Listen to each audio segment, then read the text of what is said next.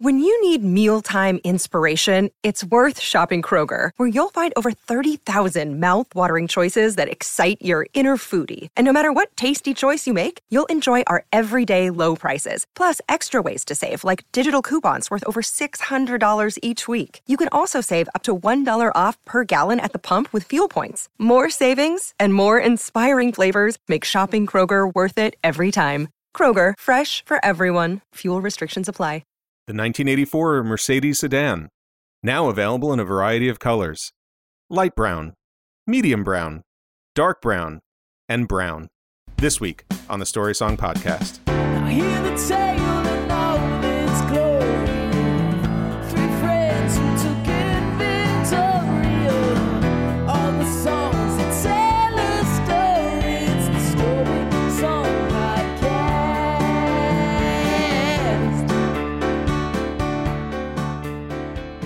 Hey everybody, welcome back to the Story Song Podcast. I'm Dan McInerney. I'm Rachel Oakes. And I'm Michael Cazell. Every episode on this show, we walk you through the wonderful world of Story Song. And what a wonderful world we're talking about this week. Because we're talking about a glamorous world. a glamorous world. We're talking about The Glamorous Life by Sheila E. Yep. And, you know, it's not so glamorous, guys, because obviously she's in Alcoholics Anonymous since she's not using her last name.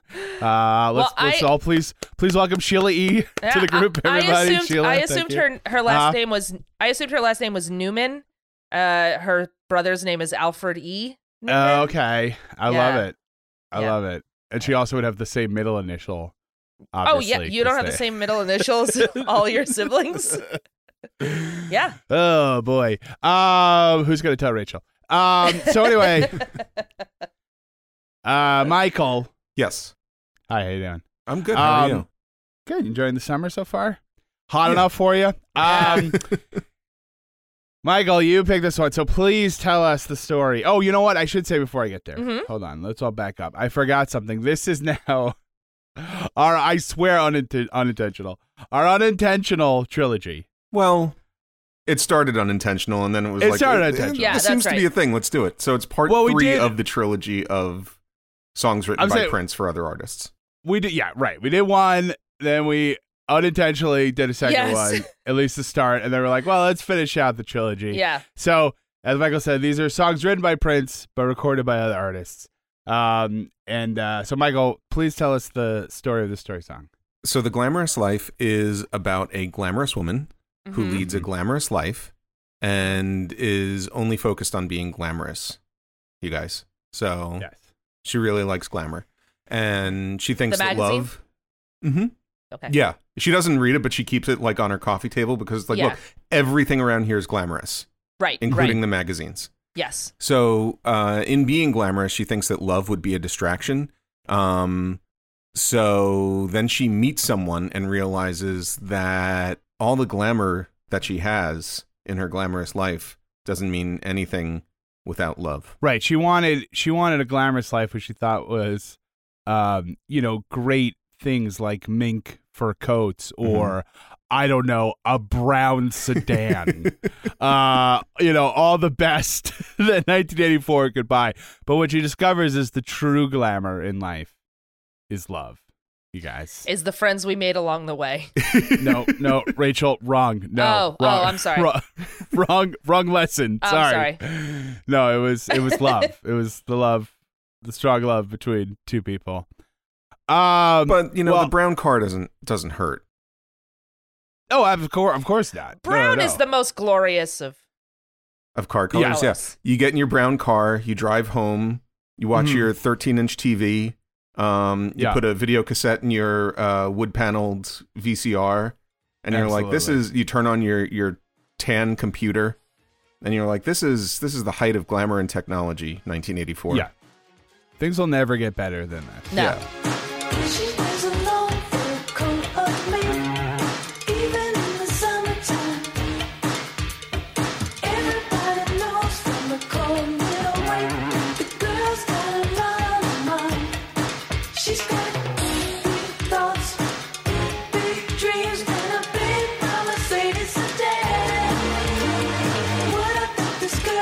She really wants to be in love with a man.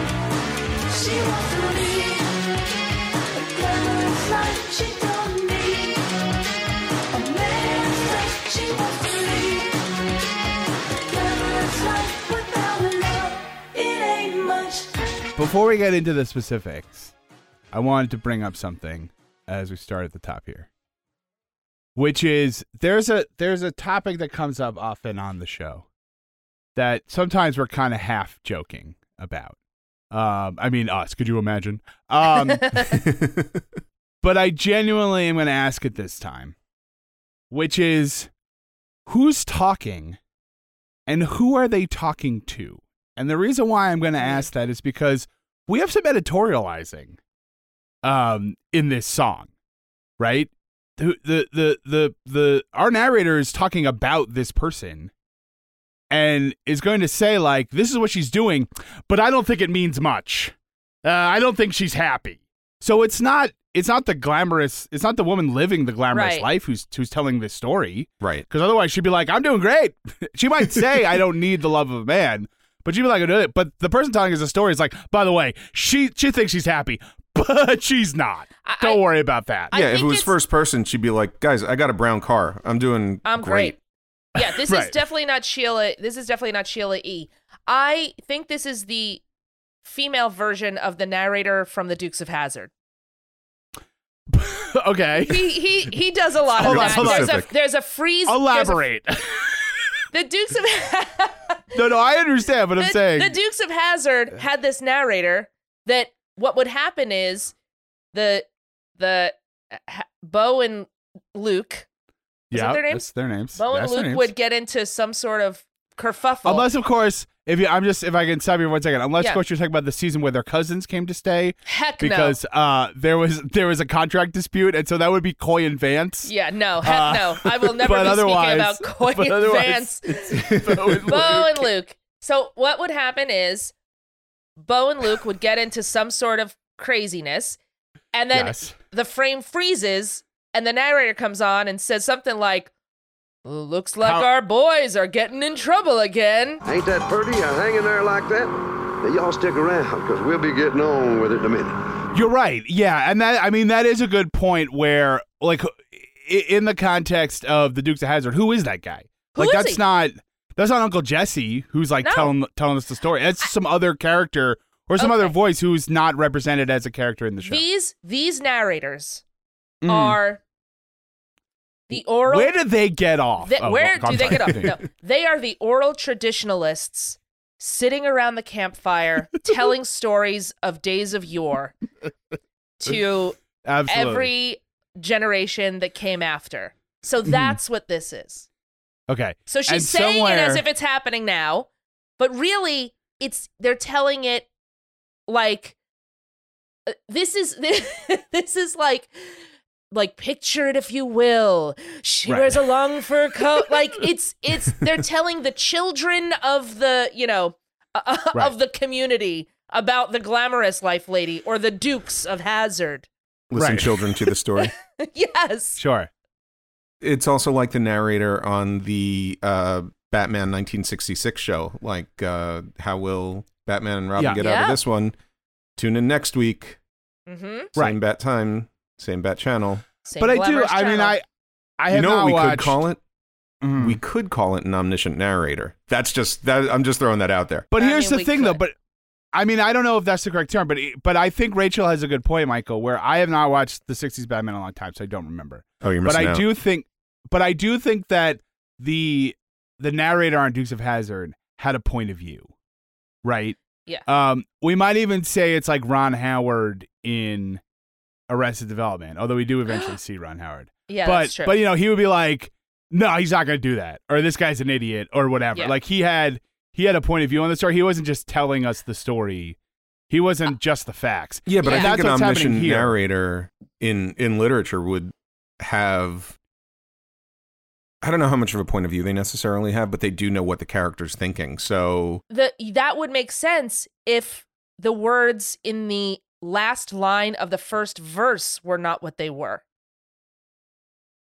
So I don't want to jump ahead. I'll wait till we get there, is what I'm saying. We haven't even started the lyrics yet.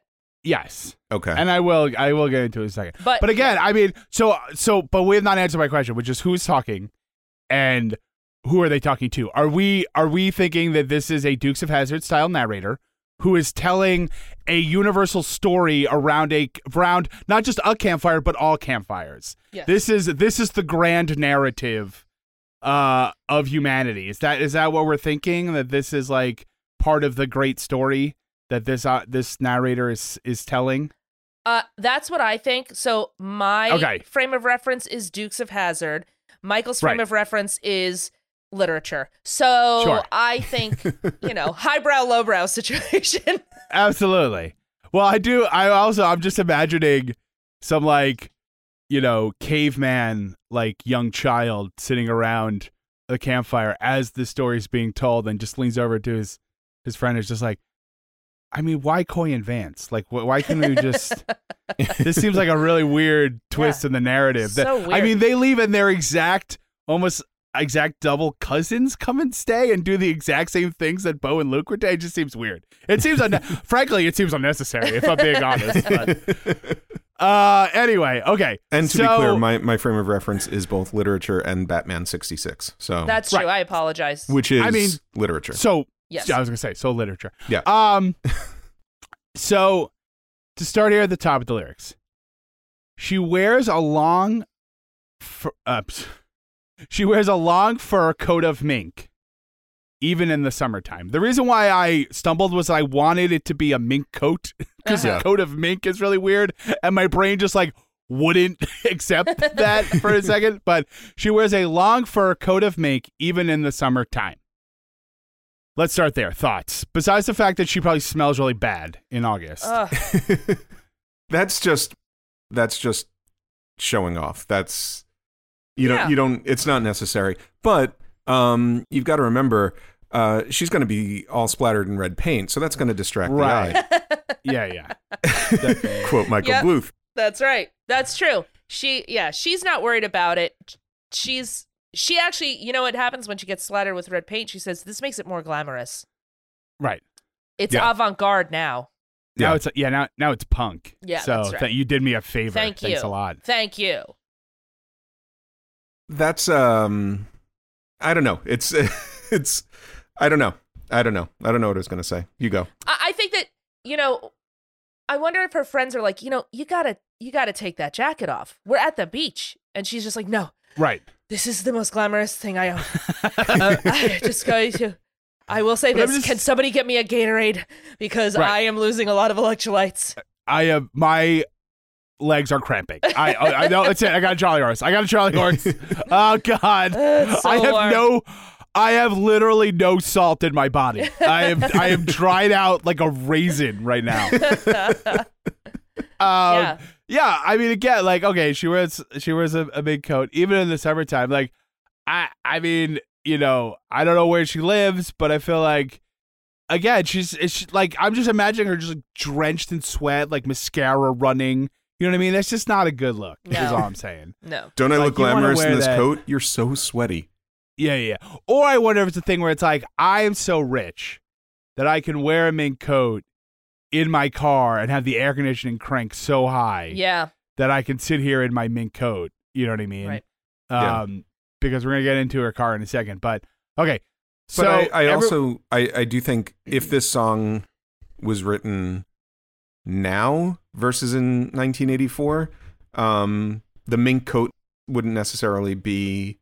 glamorous? The indicator of glamour and wealth. You know? Well, absolutely. Yeah, and that always changes. Yeah, no. I mean, I would not wearing a mink coat. Does anyone do that anymore? I mean, really? I think other than if you're socialites.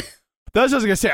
If you're a 70-year-old dowager or whatever, I guess I imagine you in a mink coat. But otherwise, that seems like that's pretty out at this point. Yeah. My grandmother had. I feel like probably all our grandmothers had a mink stole. First of all, my grandmother was not a fancy, glamorous lady, but for some reason she had this mink stole with the heads on it. No. Yes. No. Yes. Yeah. Rachel's grandmother. That was my Italian grandmother too. Wasn't even my waspy grandmother. Yeah, I don't like that. I mean, I remember seeing it. She never wore it, but I remember seeing it and being like, "What is this?" There's only one time when a mink coat with a mink stole with the heads on it is acceptable, and that's in Ghostbusters 2 when it comes alive and bites that lady. And then runs off. That's a really funny bit. It's real good. That was my grandmother. Did I never tell you that? Based on a true story. It's her motion picture debut. Yeah. It's such a Ghostbusters 2. Mima? I didn't know you knew Bill Murray. So, okay. So, coat of mink, even in the summertime, everybody knows from the coy little wink, the girl's got a lot on her mind. Great rhyme. I mean, great internal rhyme. Yeah. Absolutely. That's what I meant. The second part, not so much. But it's fine. I'm just saying the coat of mink and then coy little wink. Love it. Like it just gives it that extra, like, ooh, it feels good. Because the lyrics themselves, like the actual lines are pretty long. Mm-hmm. Like, I mean, just like there's a lot of words in there for a single line of lyrics. But those little internal rhymes just make it like, it just feels so good. Internal it really rhymes works. are always fun. They're always like a satisfying little addition to the song. Yeah, exactly. Yeah. So what do we think she's got a lot on her mind? Just like being glamorous, or because the coy little wink, is she just kind of like, guys, I'm living the dream, wink? I think don't so. worry about it. Okay. I think that's what it is. I think that she's got a lot on her mind means that she's got plans, and she has ambitions, and she knows how to get things done. Mm-hmm. She's making it happen as she shakes her shoulders.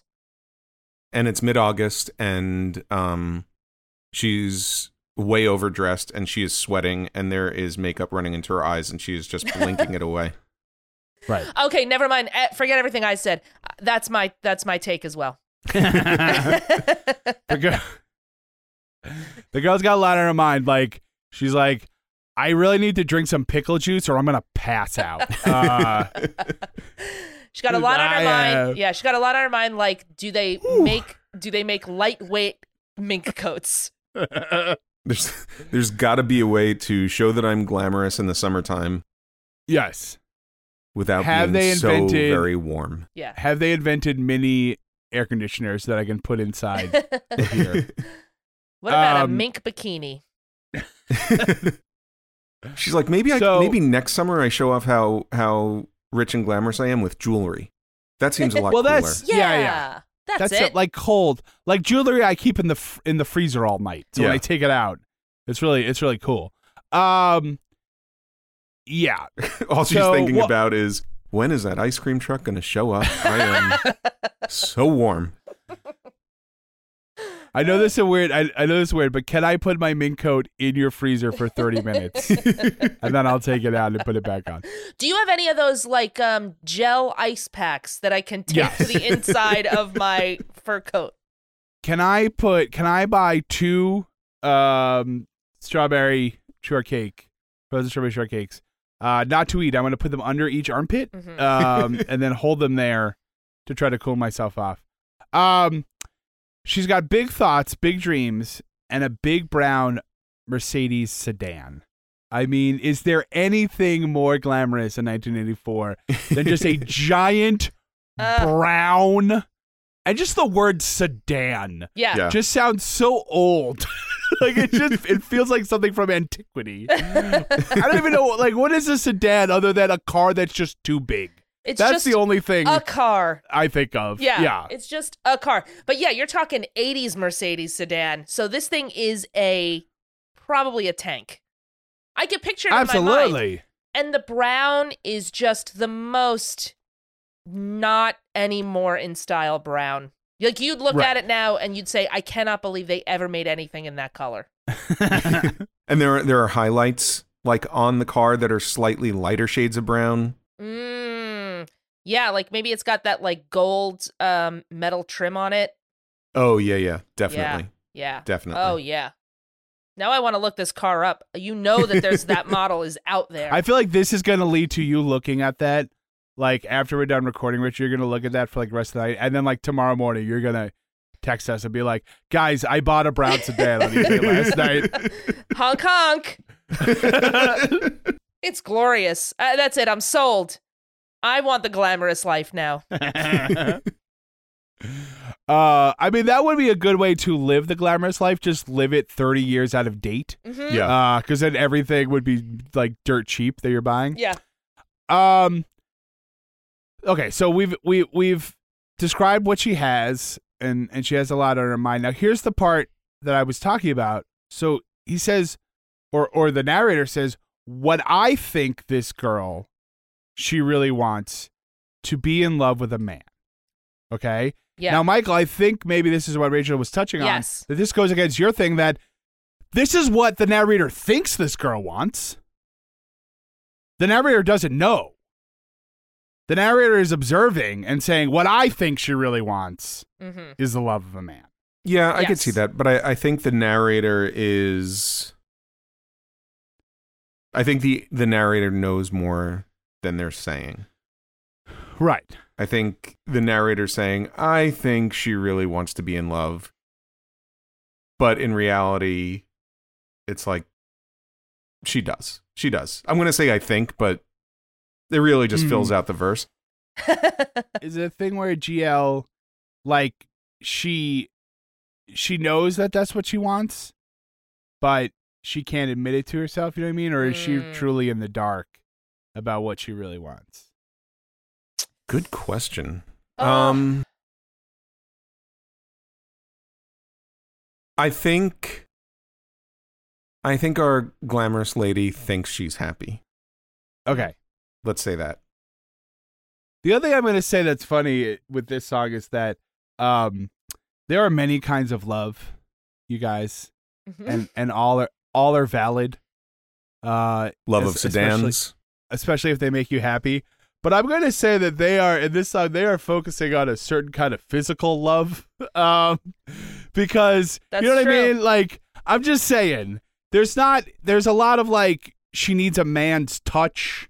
There's a lot of things along that vein. There's not a lot of, like, she needs to sit at home and, like, watch Netflix with someone. There's not a lot of, like, she needs, like, strong validation from someone at home about the work that she's doing. I'm just saying their definition of love, I think, is a little stricter maybe than some others. Yeah. I mean, well, it's a Prince song. That's very yes. true. That's very true. Oh, I guess basically, I mean, if we want to say Prince as a narrator, Prince seems to be like, look, she's getting it from all different guys, but really she needs one source. That's what she really needs. we get into the chorus, it talks about her saying she doesn't need a man's touch. So is it that she's with a bunch of men, or is it that she's filling a void with glamorous things and she hasn't had that that connection yet? I mean, I don't know. Well, let's go into it. She wants to lead the glamorous life. She don't need a man's touch. She wants to lead the glamorous life. Without love, it ain't much. Right. Right. Which that I can get behind to a certain degry. What, needing the glamorous life and not needing a man's touch?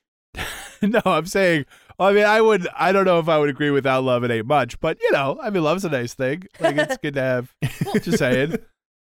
Being nice is nice. I think we can all agree. But I guess No, I think what she's saying is she's substituting love or human connection with all of these other superficial things. right. Sure. Right. I'll point you in the direction of, there's a Madonna song called Drown World, Substitute for Love, where the song opens, I traded fame for love without a second thought. And it's about, like, filling that void with something else. In the case of that song, it's fame. In the case of this song, it's brown cars. Yes. She's just got a parking lot full of brown cars. She's like, this is never gonna go out of style. Look at my brown BMW. So I think it's that. I think it's almost an awareness of the superficiality of or a growing awareness of the superficiality of the need for glamour. And maybe, I mean, I'm not saying it's like that she's like, that it's like the 40-year-old virgin. But I do think maybe she's avoiding physical contact to avoid making a connection with somebody. So I'm not sure. I don't get from the song that she is going out every night with a different man. But I do think that she's avoiding, she's avoiding the question of love. Yeah. And she said what do we think she's doing for a living that she can afford a mink coat? Well, I think that'll take us into the expanded universe, Dan. And a big brown. Well, what I'm saying is, I think because she's like, well, I don't. I think Michael's very excited about the expanded universe about this one, maybe. I don't want. It's finally going to work out for him. But whatever it is, she's a singer who sings for the Lost and the Lonely. She makes a killing. Whatever. Yeah, I mean that's definitely a very lucrative career. But what I was gonna say was, she's like, is she like, I could have a man, but I don't want one because I have a very high pressure, high paying job that I need to focus on, and so I don't want the distraction of a man? Or is she like, I want a man, but I can't get one, so I'm gonna fill the void with all this other with the. You know what I'm saying? Like, is it a chicken or the egg? Is what I'm asking. I think it's closer to the former. I think it's okay. I don't think it's that. I think she tells herself she doesn't have time for it. I think the pursuit of the glamour and the all of the benefits of her high-powered, high-stress job is the goal. Right. And that's why she sort of fills her life with work and with the glamorous life. Yeah, I mean, we also have to remember that she's Sheila E. Newman of the Mad Magazine Newmans. That's true. She comes from old money. So absolutely. I mean, she might have. As she's driving around in her brown car, she's like, "Print will be around forever." No, I mean, I do think I think that she probably is an 80s lady who has money of her own. Definitely. And thinks she is content with that. But our narrator thinks differently. Okay. Yeah, I think, Rachel, to your point, this song kind of gets into a lot of contemporary for the mid-'80s kind of themes. It's about independence. It's about wealth. There was, in the mid-'80s, there was this kind of obsession with materialism, obsession with wealth and status symbols. This is 1984, so this is around the time Opportunities, Let's Make Lots of Money was released. Right. This was around the time Material Girl was released. This was Cyndi Lauper, Money Changes Everything. There were so many songs about money. Yeah. That I think this is very top of mind and socially. Right. As well as the independence element of it as well. Modern Girl. Yeah, absolutely. Well, I think I think also in the 80s, independence, and especially like the independence of women in the 80s was connected with these status symbols and with wealth building and all of those things. You know, it wasn't just about not being in a relationship or being your own person. It was about how can I get these, big ticket items that maybe previously were only available to men or through a connection with a man. Right. And this was the Dallas era, like where wealth and where over the top wealth was celebrated. This is Lifestyles of the Rich and Famous. Like everything in 80s popular culture was about this. Everyone was wearing their summer minks back then. There were just brown cars as far as the eye could see. Yep. It's just it's so funny how like everything in pop culture back then was like money, wealth, like over the top, all this stuff. And then it was like but it's bad because she's sad. You know what I mean? Right. Like everything was like, you should have as much money as possible, but also as soon as you get it, but it's not good though, you guys. Yeah, there is the added commentary where it's a reflection of what culture was at the time, and then there's the commentary of like, is this really what we want? Is this the best thing?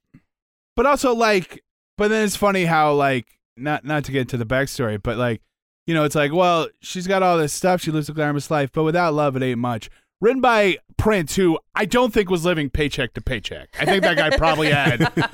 I think he had some money. So no, look, it's very easy to say when you have the money. Of course. That's what I'm saying. when you're super rich, it's easy to be like, but being rich ain't so great. Right. Like, well, I'd like to at least try it, Prince. You know what I mean?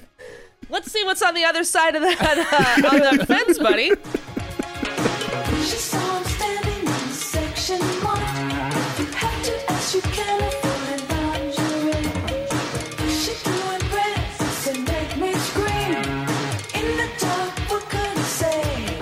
Boys with small talk and small minds really don't impress me in bed. She said, I need a man's man, baby. Diamonds and furs. Love would only conquer my head. She wants to leave the glamorous life. She saw him standing in the section marked, if you have to ask, you can't afford it, lingerie. That is a great line. There's a lot to unpack. Yep. Absolutely. I mean, first question is that an actual section? Maybe there's Yeah. Yep. department stores I'm not rich enough to shop in, but that would be great if that literally was like, and here's the expensive lingerie, and here's the very expensive lingerie, and here's the, if you have to ask, you can't afford it, lingerie. But it's also on like a very Walmart sign, like hanging right above it. You know what I mean? Yeah. Well, it's like two those little menus hooks. Yeah. that don't have prices on them. Right, exactly. Yeah. Just says market price.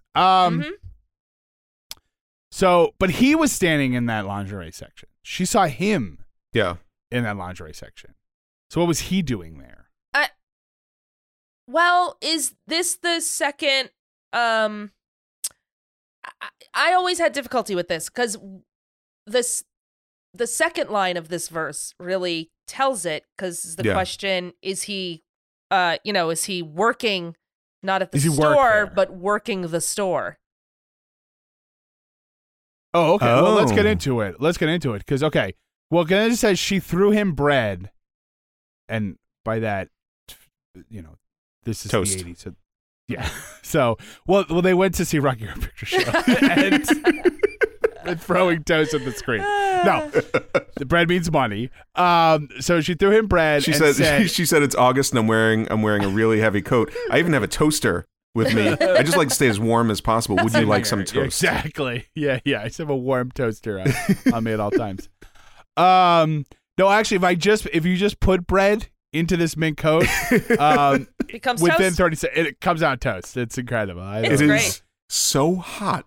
This is like physically impossible what's happening, but I'm glamorous. Anyway, she says she threw him bread. She wants to make some glamorous toast.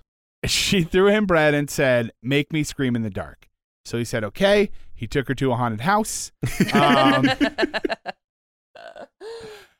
Let's back up. She threw him bread. So Rachel, because I was about to say, like, why is she giving him money? But then I was thinking, well, maybe he works at the store. That's what I thought. He's working behind the counter. I'm going to pick you up and take you home. Right. But maybe you had something else that you were thinking. Well, I mean, it could be taken two ways. One is that she made this connection with this guy who works in the lingerie department of the fancy store, or right. She, going back to sort of what what we were talking about previously, maybe she doesn't want that connection, but she doesn't want an emotional connection, but she wants a physical connection. So she's living the glamorous life by getting escorts, and it turns out this guy's place to work is in the fancy lingerie store. Which smart. Sitting in the section marked, if you have to ask, you can't afford it, lingerie, and as like a male escort. I mean, that's knowing your demographic. and proper marketing. Do you know what I mean? Yeah. Like, you got to put yourself in that location. And so maybe I'm not completely sold on it because the last line is, what could he say? So it could be that she is approaching him and says, and comes on to him, and either he does actually work at the store, like he is employed by the store, and she throws him money to buy some lingerie, but maybe throws him a little bit more, and he can't say no to that. You know what I mean? Absolutely. Yeah. Well, let's go. I just got to punch out first. Yeah. Yeah. I mean, because she threw him bread is weird. Like, why is she paying him unless she's paying for the lingerie? Or like you said, he's an escort. But that, I mean, I don't know how male escorts work. Like, I literally have no idea. So I don't know if this would be like a common thing to just like how would I don't know. It seems weird. The only thing I can think of that makes sense. They were all over the place. I guess so. Right. They were. This was a lingerie store in Times Square. Right. Yeah. I mean, potentially. So I have two things about this verse. Yes. First, in the song, there's a pause. So she says, "Make me scream." Pause. In the dark, what could he say? To me, it makes sense. Like, make me scream. In like, given the context of the song, yeah, absolutely. Yeah. Like to make that one sentence. Yeah, but could it be house. like in the dark? there. What could he say? Right. Where he's just like, sure, I don't know. Okay. Yeah. He's in the dark. He said, well, I mean, first of all, I thought you were saying like, because then what she did was she cut the lights off all the light. Yep. Yeah, she cut the lights off in the store. She was there to steal some lingerie. Right. Well, because she's Catwoman. She's Catwoman. This is a whole Batman thing. So he works in the store, right? I'm just gonna throw this scenario out there. Then she's like buying lingerie. She's paying for it, and besides saying like "make me scream in the dark," she's basically like, "Why don't we use the thing that I'm buying right now?" You know what I mean? Like it's that's part of it. And she's like, "Let's." So you take me home, make me scream in the dark, or as Michael say, like make me scream, and then they're at home in the dark. What could he say?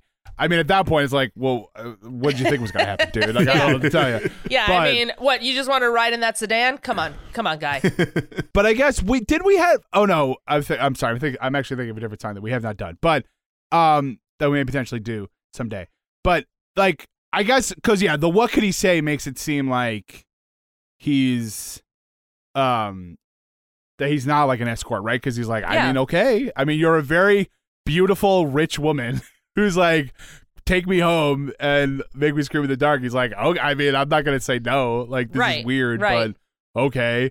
I'm not going to turn this down. So, okay. So then. But the other thing is, he was standing in the section marked, if you have to ask, you can't afford it, lingerie. So that is just a very cool line because it clearly wasn't marked that in reality. So it's just like, you see a sign. You see, like, the brand, you know, like, this is going to cost a lot. But the other thing is, maybe this isn't a fancy store.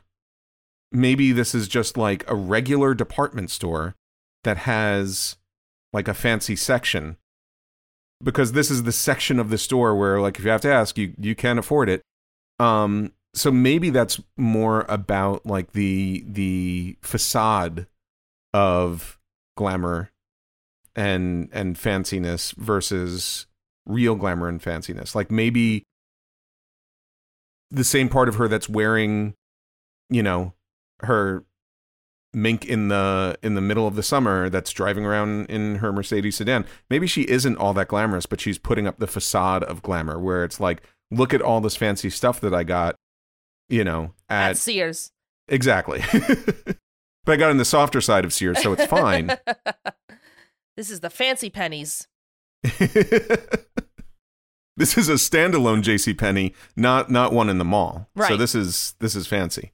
Admittedly, this is more of like a 2022 thing, but I don't know if you guys have seen the meme where it's like poor person and it's a guy in like flip flops and like a dirty like cargo shorts and like a dirty t-shirt, and he's got like a ratty hat on, whatever, and he's like walking down the street, and then it's like middle class, and it's like a guy like in whatever, and like business casual, and then like rich guy, and it's like a guy in like a really nice suit, and then it's like super rich guy, and it's the same. It's the first picture. It's a guy in like dirty flip flops. Yep. Like that's like when you get to a certain point, you don't care about the mink coat and the lingerie and the sedan. Like you are rich enough where you're like, I'm just gonna do whatever I want. I don't need the outward symbols to prove to everyone how rich I am, because I am that rich that it like either you know or I literally don't care if you know, because I know that I am so obscenely rich that it doesn't matter. So it's not that thing too where she's so obsessed with like, oh, does everyone see me in this lingerie section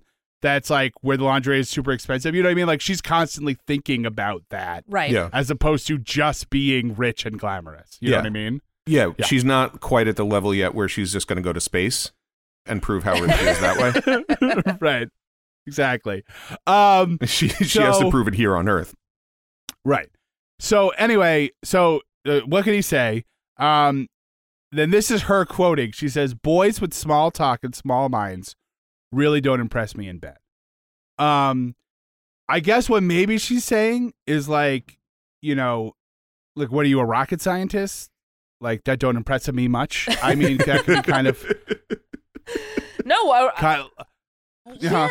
Go ahead. It is weird. No, I'm kidding. With the next line, it is weird. Well, that's actually the inverse. A rocket scientist would impress her much. It sounds like, but maybe not. Well, this is the inverse, because as I've always said to Shania, I understand what you're saying. That's all about the love and the connection. But I mean, being a rocket scientist is pretty impressive. But yeah, because she's like, I don't care about any of that stuff. I'm looking for like someone who's gonna, you know, have a real connection with. She's actually almost saying the opposite, where she's like, I need someone who's like a man's man baby, diamond and furs. Love would only conquer my head. So she's almost like, I don't want someone who's all touchy-feely. I want this to be totally physical. I want diamonds and furs and all that glamorous stuff, because if I fall in love, I'm in trouble. I will not be able to focus on the glamorous life if I have anything that's like more than just a surface relationship. Yeah, that love is not going to get me diamonds and furs. A man's man will provide those things for me, because it's 1984 and the most attractive men have slick back hair and terrible suits. Absolutely. Yeah. And yeah, so it is weird, because those lines don't make sense together when she's talking about boys with small talk and small minds. Though I guess what she's saying is, if you have a small mind and you just have small talk, you don't have these bigger plans and ambitions. Right. That's not going to help anything. You can make all the small talk and pillow talk that you want, but that's not going to get me anywhere. Because this mink is ruined because I wore it in the summer, so I need another one. Like, I only got one, and I just keep wearing it every day. Again, I need a lightweight mink. I don't know that they make those, but I need one. I cannot begin to explain. The smell of this thing could wake the dead. You got to understand how bad this is. It would have smelled better if it stayed on the mink and was decomposing at the moment. That's how bad this thing smells.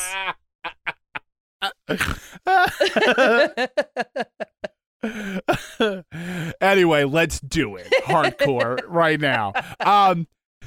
So yeah, I mean, she's basically like, I need a master of the universe. I need a man's man. Yeah. a guy who's gonna give me diamonds and furs. Love would only conquer my head. So in some ways, she, like we were saying, she is actively avoiding it. She's actively avoiding falling in love. So she wants to lead the glamorous life. She don't need a man's touch. She wants to lead the glamorous life. Without love, it ain't much. Bum, bum, bum, bum, bum, bum, bum, bum, bum, bum, bum. Bum, bum, bum, bum, bum, bum, bum, bum.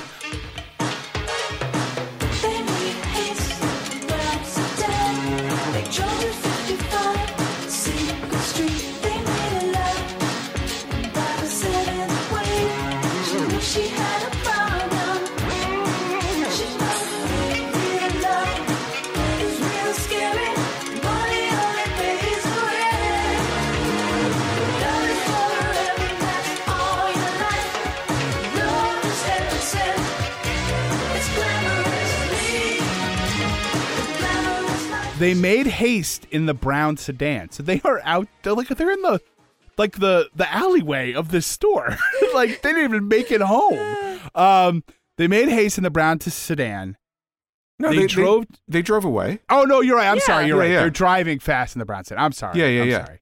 You're right. I take that back. So they made haste in the brown sedan. They drove to 55 Secret Street. Do you remember where you parked? It's 1984. There's nothing but brown cars. Right. I can't find my car. It's also literally a secret. This is Secret Street. I don't know. They drove to 55 Secret Street. That is like the best address for a rendezvous. Oh, so good. Absolutely. Yeah. Secret Street also definitely sounds like a British soap opera from the 80s. You know what I mean? Like one of the Yep. One of those ones that's like been on the air for 34 years. And has like, 20 episodes. Yeah. What was... Boom! You got Rachel to British television. Get it together, British television. Take that, Coronation Street. Exactly. So they drove to 55 Secret Street. They made love, and by the 7th wave, she knew she had a problem. Woo. I want to say one thing. Girlfriend! Oh yeah! Man, 7. I mean, here's what I'll say. I'm not even a woman. I'm not even after 7. Well, exactly. I mean, now she definitely needs that Gatorade. If she didn't need it before, she's gonna need a day off. She's gonna need one of those inflatable pillows. But here's what I want to say. I'm not even a woman, and I'll say this: if you got 7, hold on to that guy, like whatever it takes. You got to nail him down. You have discovered a diamond in the rough.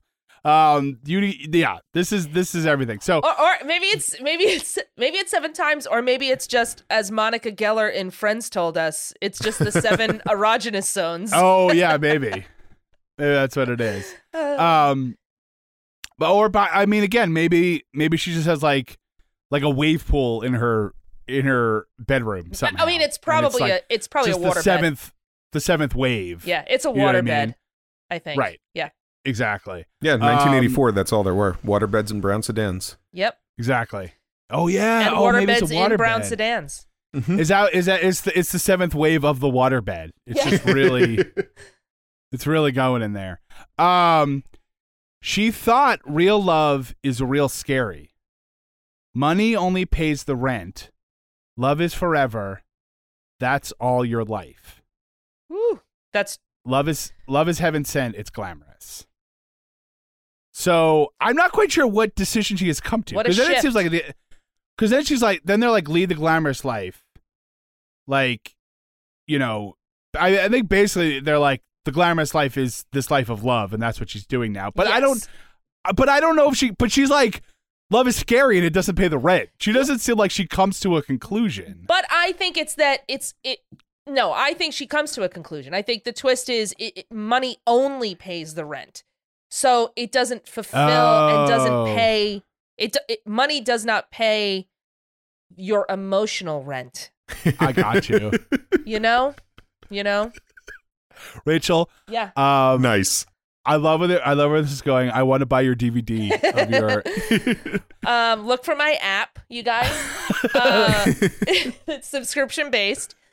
But yeah, no, I think it's this is your version of Who Stole My Cheese. That's right. Is how to pay the emotional rent. Yes, how to pay your emotional rent. So in 7 easy steps. When she said she knew she had a problem, the problem is that the way she has been living her life, she can't live it anymore. Because she's fallen in love. Yeah. I love it. With this 7-time dude. I mean, again. And that's it. Like, that's love is forever. That's your life. It's, it's heaven sent. And now I'm just saying the lyrics, but that's what it is. There is a twist. That is the beginning, middle, end of this story song, is that she is now a glamorous life to her is love. That's the thing. You know what real life is? It's that baby on your hip. It's that. Sure. Absolutely. What she's saying is she's, and she learned this from Marlene Dietrich, falling in love again, never wanted to. what am I to do? Can't help it. Yeah. Mm-hmm. Now I'm just wondering, do you think she's been to Georgia? I'm trying to. Well, she's certainly been to Nice. I mean, what's great is I had not actually thought about this moment. There is something of a twist in the song where she wants to lead the glamorous life, right? And she thought she was. Yes. But now, in fact, she's leading the glamorous life, which is a life of love because it's heaven sent, and love is glamorous. Yes. That's what's really glamorous. Yeah. Is that now, somewhere between number 6 and number 7, she began living the glamorous life. Yes. For the first time ever. Correct. Yeah. It's the end of the Material Girl video where she has everything until she has the guy with the old truck. Yep, that's right. Oh, and it's a brown truck. Oh, yeah. It's a Mercedes truck. She's like, wait a minute, this is too glamorous. What about the lesson I just learned? So then she says, lead the glamorous life. She don't need a man's touch. She wants to lead a glamorous life without levitating much. Then it says it one more time, and then what I love here is in Michael's summary, it says, repeat chorus 4 times, drum solo. Yeah. And repeat for 7 more minutes. The album version of this song is 9 minutes long. Yeah. As we discussed before we turned the mics on, Rachel and I, this song is like a guest who doesn't want to leave. It just the song is over. It's been over for 3 minutes and it's still happening. Although I love every second of it. Don't get me wrong. And there's nothing better than like a 45-second solo where the guy is just going nuts on the sax. Oh, I mean, just like starts and finishes with it. Come on. I love everything about it. So, and I mean, it's fantastic. The last 5 minutes of the song it consists of incredibly impressive Sheila E. drumming. So yes, it's great. I mean, that's true. I mean, it makes sense that you're going to have it because it's Sheila E. Of course. Yeah, but at the same time, the album version of this song feels like, is this the extended version that they released to clubs? Right, exactly. No, it is 9 minutes long. Yeah. Or like, did the guy running the board, like, did he fall asleep? Is he not telling them to cut? Like, what's happening? Where Sheila E's like, I'm gonna, you know what? Until he says cut, I'm playing these drums. That's right. Look, I'm a pro. I'm not gonna stop until I hear him say stop. All right. Anything else on this song? It's a great song. Let's do great song. Let's do Expanded Universe. Expanded Universe. Well, I'll say this. I mean, she's next door neighbors with Modern Girl. Right? I was wondering if she is Modern Girl. Is she Modern Girl? So remind me how Modern Girl ends, though. Does she also find love? No. Does Modern Girl end up? No, she doesn't find any love. She tells the guy to get lost. That's right. This is the sequel. This is the Modern Girl sequel. Yeah. Or maybe she's like best friends with Modern Girl and she was like... Well, that's what I'm saying. That makes sense. She goes over to Modern Girl's house and she's like, no. I think they definitely... Let me tell you. Right. Yeah. I think they definitely run in the same circles. Yeah. Because the thing with Modern Girl was that she was a modern girl, unquestionably. Mm-hmm. But she didn't lead a glamorous life. Like, she wanted to get in her PJs and she wanted to watch TV. That's the thing. Let's be honest, that sounds pretty glamorous right now. That's what I'm saying. Oh, yeah. That's what I'm saying. So I don't. It's not really the same thing. Yeah, she in some ways, Modern Girl is like the actualized version of GL. Like she's like, I'm over it. I don't need money or the guy. I just want to sit home and watch Dynasty. She don't build her world around no single man. That's what I'm saying. So, I think. I mean, look. Different strokes for different folks. Yeah. If everyone's happy. I mean, I think if Modern Girl, I'm just going to say it, I think if she found a guy who 7 times, I mean, she might feel differently. I'll just say that. Maybe she hasn't quite found the right guy, if you get my drift. So Dan, but anyway, your advice to Modern Girl is like, if you just settle down, like if you just meet a nice guy. Yeah, that's right. That's right. Yeah. I'm sure she'll appreciate that. Absolutely. I think that our glamorous lady at least knows Fancy. I feel like they live like nearby.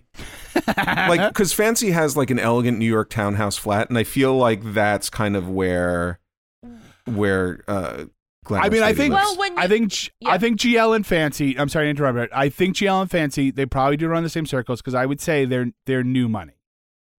Well, right. I mean, I was gonna say, Michael, I thought for sure you were gonna say that Fancy is Glamorous Life. Nope, GL. because anytime I say that, you guys pounce, and I'm not getting involved in that. But this was the one time it worked.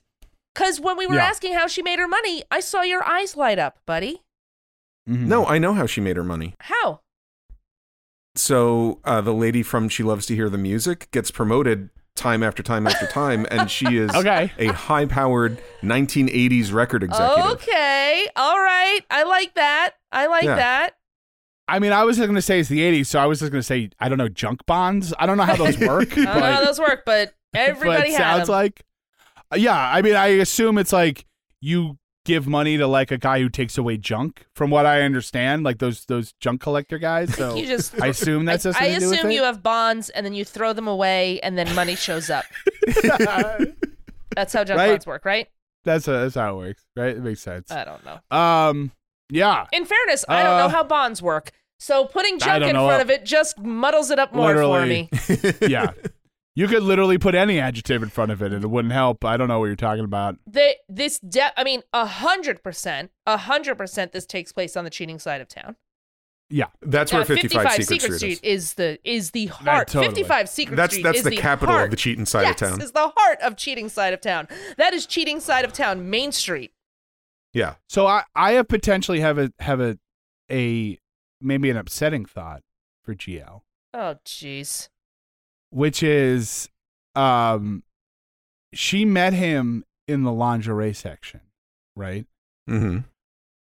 Was he there to buy lingerie for someone else? Mm-hmm. Is she his part-time lover? Ooh, I like that. I do like that. Oh, my goodness. Okay. I like that mostly because I love that song, but yeah, I'll go with that. Wow. Okay. Okay, yeah, I'll go with that. And that does make it a little heartbreaking because he's just saying it. My cat is meowing like crazy. But that works because that's upsetting for her, because then he only sees her as a part-time lover. Right. She found love and she can't. Oh, good gosh. Well, unless, of course, the person that he was otherwise involved with was Patches, and he's like, hey, I'm free now. Oh, my God. Yeah. So I think we agree she made her money by getting promoted as a record executive in She Loves to Hear the Music. I would absolutely yes. I like that. Yes. But she absolutely invests with the guys from Opportunities, right? Oh, yeah. She sees them. She sees them in the clubs all the time. Yeah. He had problems with his car, and she's like, I have a brown sedan. She's like, I have a brown. I'll tell you what, I never have a problem with my brown Mercedes sedan. The problem is that your car is not brown. You have to paint your car brown. That's the issue. How do you have a not brown car in 1984? What color is that even? I don't blue? even think that's not a color. I don't know what you're talking about. I can't see that. A car that. could be blue. A car could be blue. I think so. What if I'm gonna flip, Dan, what you said. Flip the script, baby. Flip it. We're gonna flip it for real. Let's do it. If she's maybe they are part-time lovers, but maybe she takes him away from his girlfriend. Maybe she's Jolene. Oh, wow. Like okay. That. And he cannot resist glamorous Jolene. Okay. That makes sense. Okay. I'll say this. Jolene, not the most glamorous of names. Not the most pretty glamorous. Jolene. Michael. Yeah, I think it's pretty. There is not one Jolene that owns a brown Mercedes sedan in 1984. There is not a single Jolene who knows how junk bonds work. Let's just say that. Let me ask you this. What character in Wall Street is named Jolene? You find me a Jolene in Wall Street and I will agree with you. But her name is not Jolene. But she could definitely be Jolene-esque. Yeah. I think it's Jolene. When she walks into the, I think we agreed it was a freestanding JCPenney.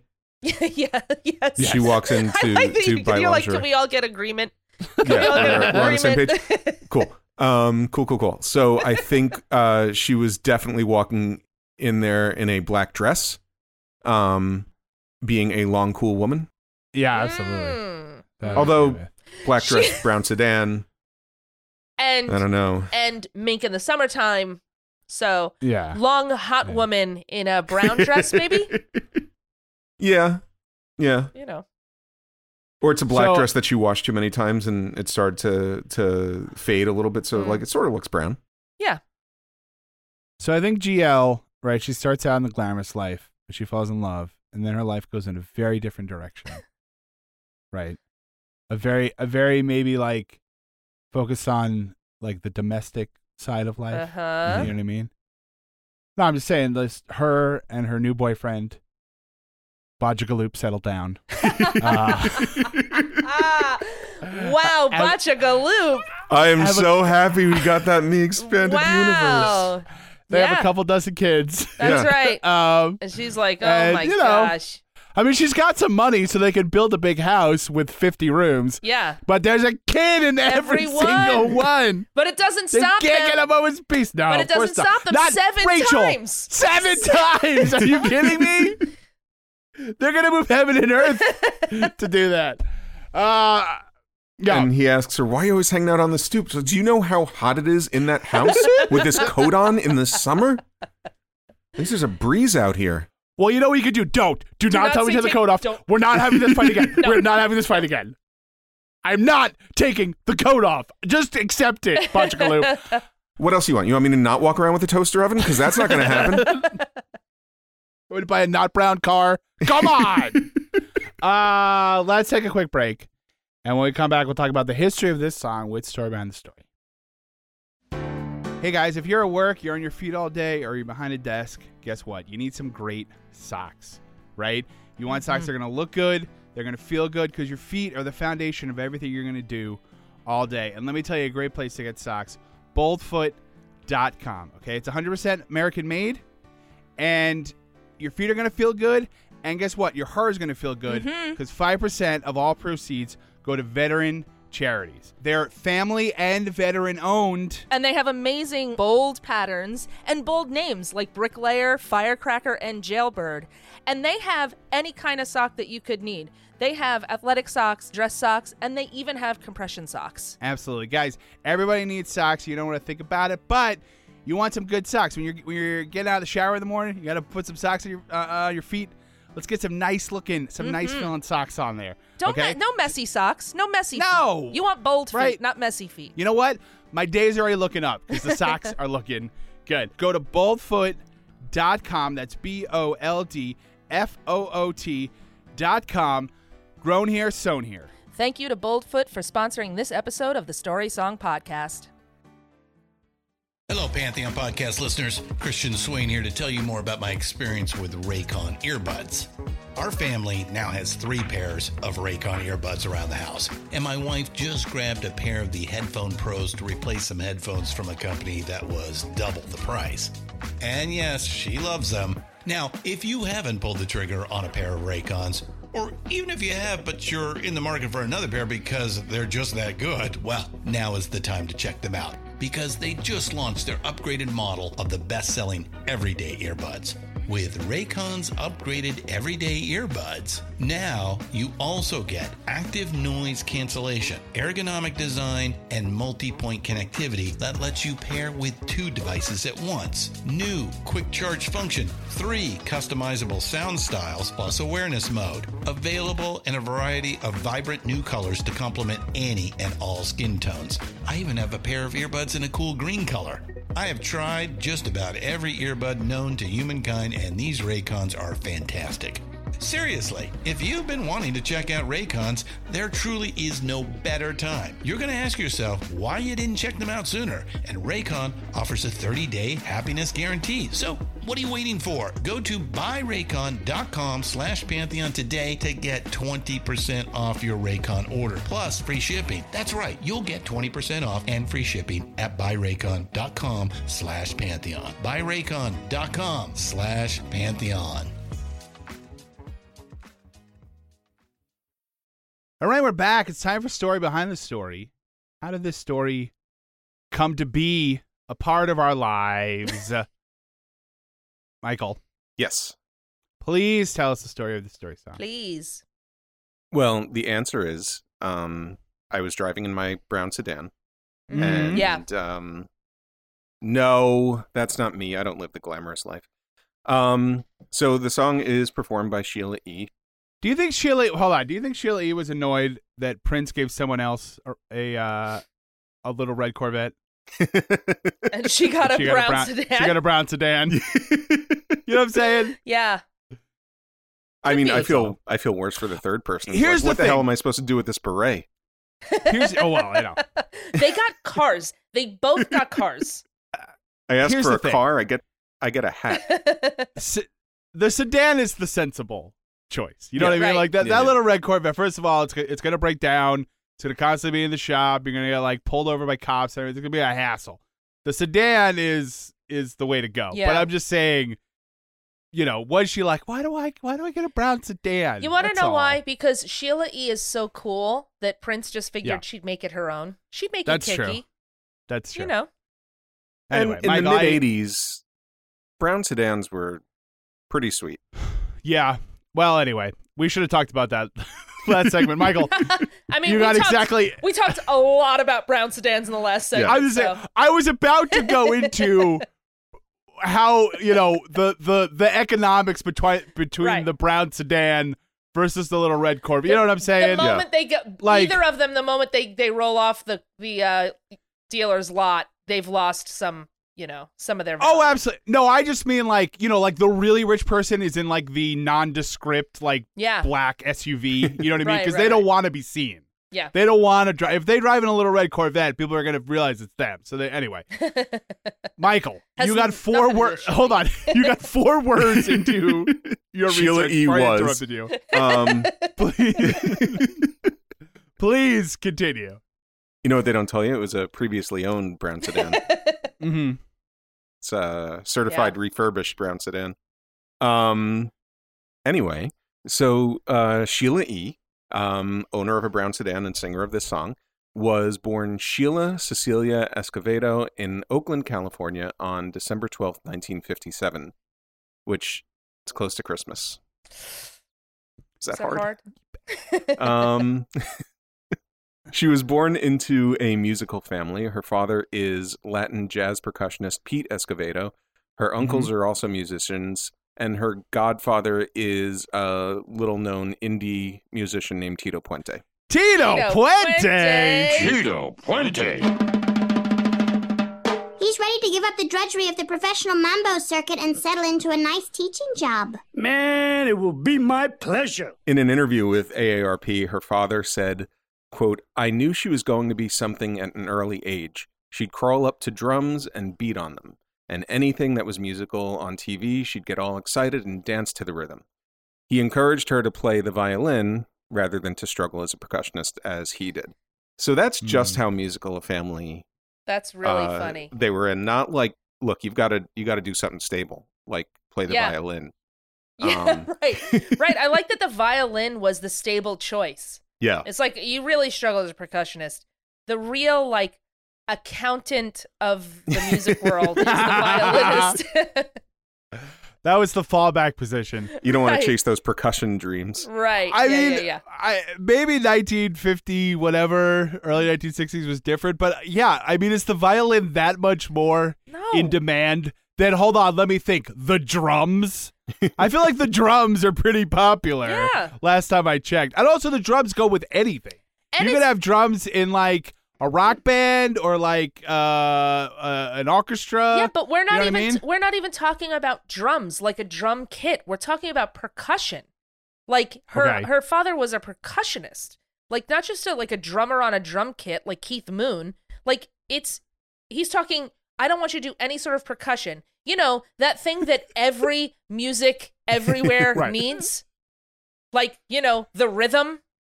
You should be a violinist. Why? I don't know. It's easier to carry around. The second funny part about this bullet point is not to spoil it, but she's a drummer.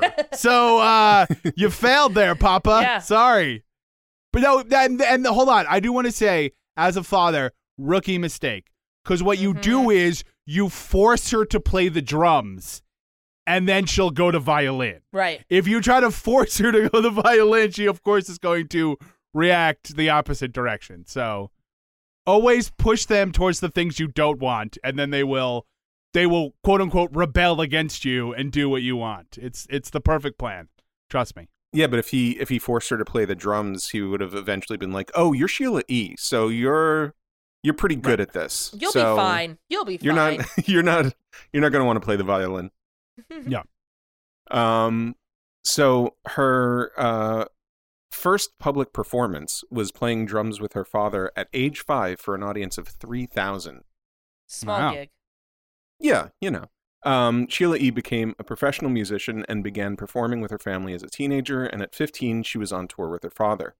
She joined the George Duke Band in 1977. She also toured with other indie artists like Marvin Gaye and Lionel Richie. Sure. Wow. Not the Commodores, just Lionel Richie? Yes, I believe just Lionel Richie. Okay. I mean, I feel like the Commodores probably had a drummer, I'm going to guess. Yeah. I don't know if they were like, what we really need is a violinist. So, It's sorry. too bad. She's like, no. Oh, so close. Should I listen to my father? we're auditioning violinists for the Commodores. Well, do you need a percussionist? No, we don't need a percussionist. We're the Commodores. Oh, and her father and her uncle also played with just indie artists all over the place. Yeah. Carlos Santana. Uh, I like that you're sticking with this joke, Michael. Don't let anyone tell you it's played out. Keep going. Anytime there's a famous person, say they're an indie artist. I It feel works like every you're trying to time. get me to do the opposite. No, what? Never. I would never do that. I'll never forget. I've seen Santana once in my life, and it was walking down Fifth Avenue, and he was standing outside what I'm assuming was a record company, and I literally was walking down the street, and I just pointed at him and said, "Hey, it's Santana," and kept walking. How is it? I said out loud, Carlos Santana. I pointed at the man, at a musical legend, and said, "Hey, that's Santana," and kept walking like an idiot. Yeah. That's my Santana story. I'm sure he's telling the story on his podcast. I hope so. Yeah. Some lady like walked past me and just said, "Hey, it's Santana." I like to Like I didn't know. I like to think he had like an existential crisis right after that, where he was like, "Yes, but who is Carlos Santana?" Man. He was just like, "But am I?" Exactly. In some way, aren't we all? Yeah. Aren't we all Carlos Santana? Rob Thomas asks himself that every day. When she started working with musicians outside of her family, as a woman working as a percussionist in those days, it was not common. Mm-hmm. She had to deal with harassment and not being taken seriously, as you could imagine in those days. Sure. So according to an interview with The Guardian, she said, quote, "My parents would encourage me to keep playing, learning, and going into the situation with confidence. I got to the point where I was like, you can't tell me anything. I know I'm good. I'm going to play. Let's do this." Love it. No. She's awesome. Yeah. That's just awesome. Anyway, now she's known as the Queen of Percussion. Heck yeah. In a 2014 Time magazine article, Sheila E. explains how she met Prince, who wrote Glamorous Life, Oh. which is the song we're reviewing. So Prince was influenced by Bay Area music and went there to record his first album, which was released in 1978. At the time, her father was in Santana, and they were at the studio.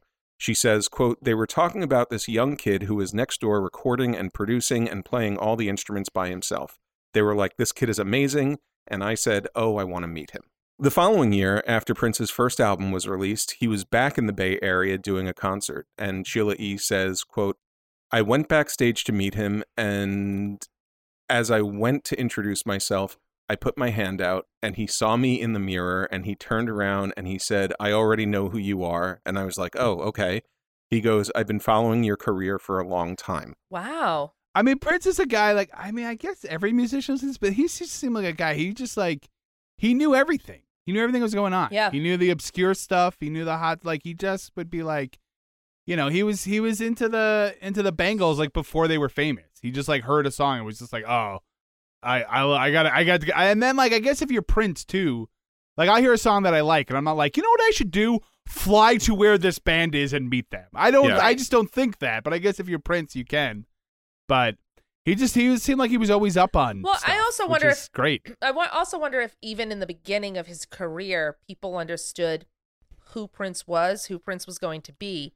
And so they would bring things to Prince, knowing that as a producer, songwriter, musician, he had an ear for these things. And so he was given a lot of different types of music, and so was able to be this sort of clearinghouse for different artists that he just knew everybody. Right. I mean, I'm sure that's true, but but like you said, I mean, he just had an ear where he just like would hear something and just be like, oh, because not only would he be like, that's good, he'd be like, oh, you two should get together or whatever. Yeah. You know what I mean? Like he was like a king. He was like a matchmaker. And I gotta say, the best like I Met Prince story has to be when he says, "I've been following your career." Yeah. At that point, you're kind of an unknown artist. When he steps through the mirror, from right? like Alice, when he steps through the mirror and says, "I've been following your career."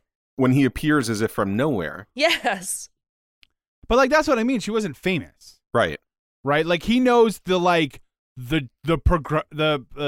can't say the word percussionist. He knows the percussionist doing like whatever in some random thing. Like he just like he strikes me as a guy. Excuse me. He strikes me as a guy. If I can use baseball as a metaphor, he's just like, oh yeah, that guy who's like the third catcher or whatever. Right. And you're like, how do you know that guy's name? Like, I don't understand how you know that, but he just seems like he knew everything that was going on in music. Yeah, and I think, Dan, to your point, like in addition to knowing the music scene and knowing who could work together and who he wanted to work with and the sounds that influenced him, he also had an ear for I could write a song for this band. Like with the Bangles as an example. Like I could write a song for them and it's not this song, it's this song. This isn't a Prince song. This is a song for I'll write it for Apollonia 6. Like, no, it's not for them. This is the Bangles. The Bangles sound matches this song. So he could write for a specific sound. Mm-hmm. Yeah. Which is cool. That's my takeaway on that one. It's my hot take. Yeah. So although Sheila E. is often seen as Prince's protege, she told Time, quote, "I think we influenced each other." Yeah. She introduced Prince to her family, and he heard them play together. They played Latin jazz music, quote, and he'd never heard it before. He was like, "This is just crazy. This is amazing." He loved it. We mentored each other, if you want to look at it that way, she said. Wow. So it is true. Everybody sort of looks at like he found, he made Sheila E. and he, but it really does sound like he just knew everyone, he knew of her and they just like were in the same, they found each other in each other's orbit. Yeah. And I think to her point, they definitely had an influence on each other. Yeah. So this is when their professional association began. She opened for Prince on his Purple Rain tour. She sang on the track Erotic City, which was the B-side to Let's Go Crazy. Classic. Yeah. Prince wrote Glamorous Life, the first single from Sheila E.'s first album. He also produced the album. It was Sheila E.'s first single and the title track from the first album. The single was released on May 2nd, 1984. The album was released on June 5th, 1984. And how long did Apollonia 6 have it before he gave it to Sheila E? Roughly, I feel like you're going to start 32 minutes. Hashtag justice for Apollonia 6 or whatever, Rachel. You're really... I don't want to say it, but I mean, listen. Feels like they got the short end of the stick here. I mean, can I tell you? He would just bring a bunch of songs to them and be like, hey, look at these songs. No. Okay, you done listening? Take them away. Yeah. And have them. I think you should do these songs. Just kidding. I'm going to give them to everybody else who will make them famous. I wrote these songs for you, but they're not right for you, so I'm not going to give them to you. Bye-bye. Bye. And then he turns around and fades back into the mirror. So the album, Glamorous Life, she told Billboard in 2016, was completed in a week. We'd stay up until 5 and 6 in the morning, she said, recording, go home for a couple of hours, come back, and start playing again. Next thing you know, 7 days later, the record's done. Wow.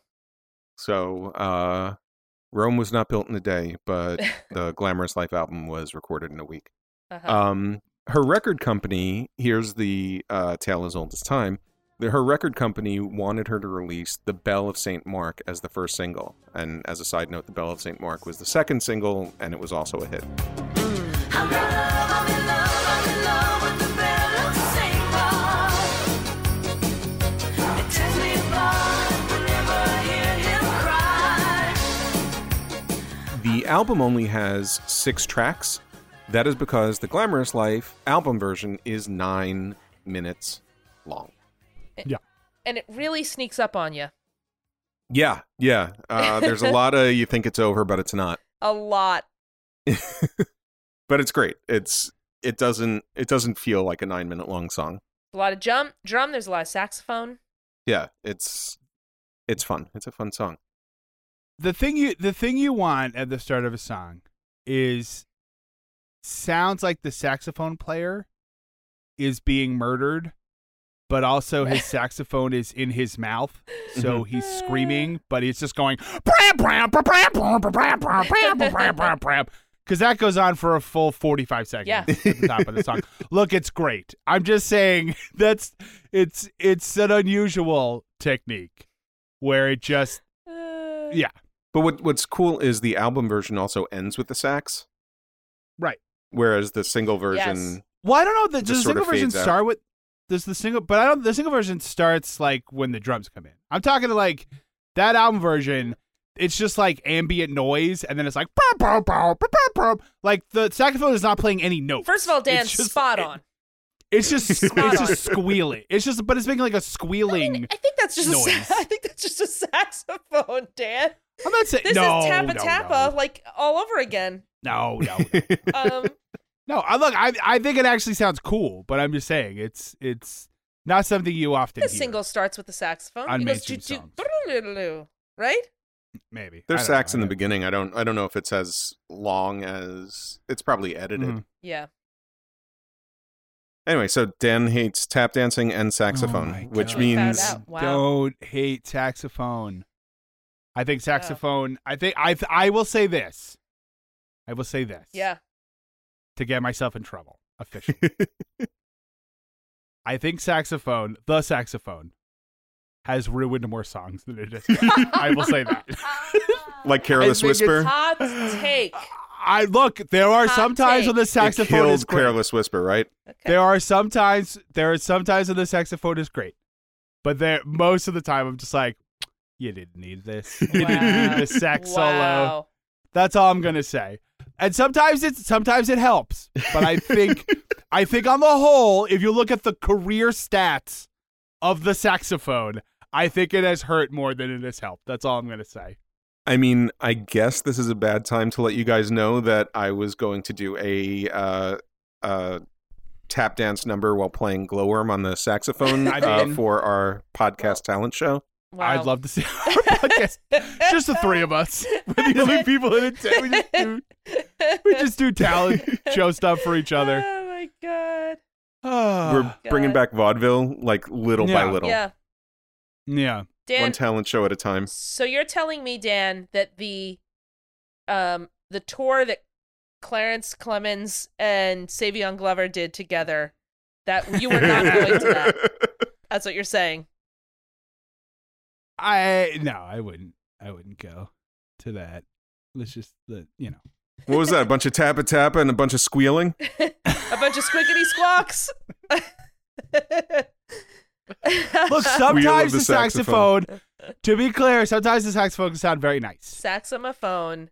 And I have no problem with tap dancing. I just think it's weird that somebody decided to put clickety-clack stuff on their shoes and everyone acted like that was a thing. It's not a thing. I'm sorry, it's just not a thing. Let's move on. Yeah, let's move on. I will never move on. So in a 2019 interview, hours ago, we were talking about how the record company wanted a different song to be the first single, and she wanted Glamorous Life. Right. Okay, so in a 2019 interview with Billboard, Sheila E. said, quote, "I really thought and believed that Glamorous Life should be the first single. I featured a lot of percussion on Glamorous Life. It was a dance track. True. I was able to play a solo, and I just thought that it was important to showcase me as an artist. And when it hit the charts, it was a moment to remember." Mm-hmm. That's a good point. She's right. And it did hit the charts. In the U.S., the song went to number 7 on the Billboard Hot 100, number 9 on the R&B chart, and number 1 on the Dance Club Songs chart. Internationally, in Canada, it went to number 3, in Australia, number 11, and in the UK, number 96. At the 27th Annual Grammy Awards in February of 1985, the song received 2 nominations. Best Pop Vocal Performance Female for the Glamorous Life single. It lost to What's Love Got to Do With It by Tina Turner. Okay. Tough category. Tough beat. That's tough.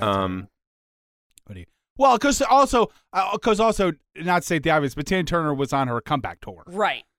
You know what I mean? Like, I mean, don't get me wrong. What's Love Got to Do With It is a fantastic song, but it was more of a career. You're not going to not give it to Tina Turner. They're not gonna not give it to Tina Turner. Yeah.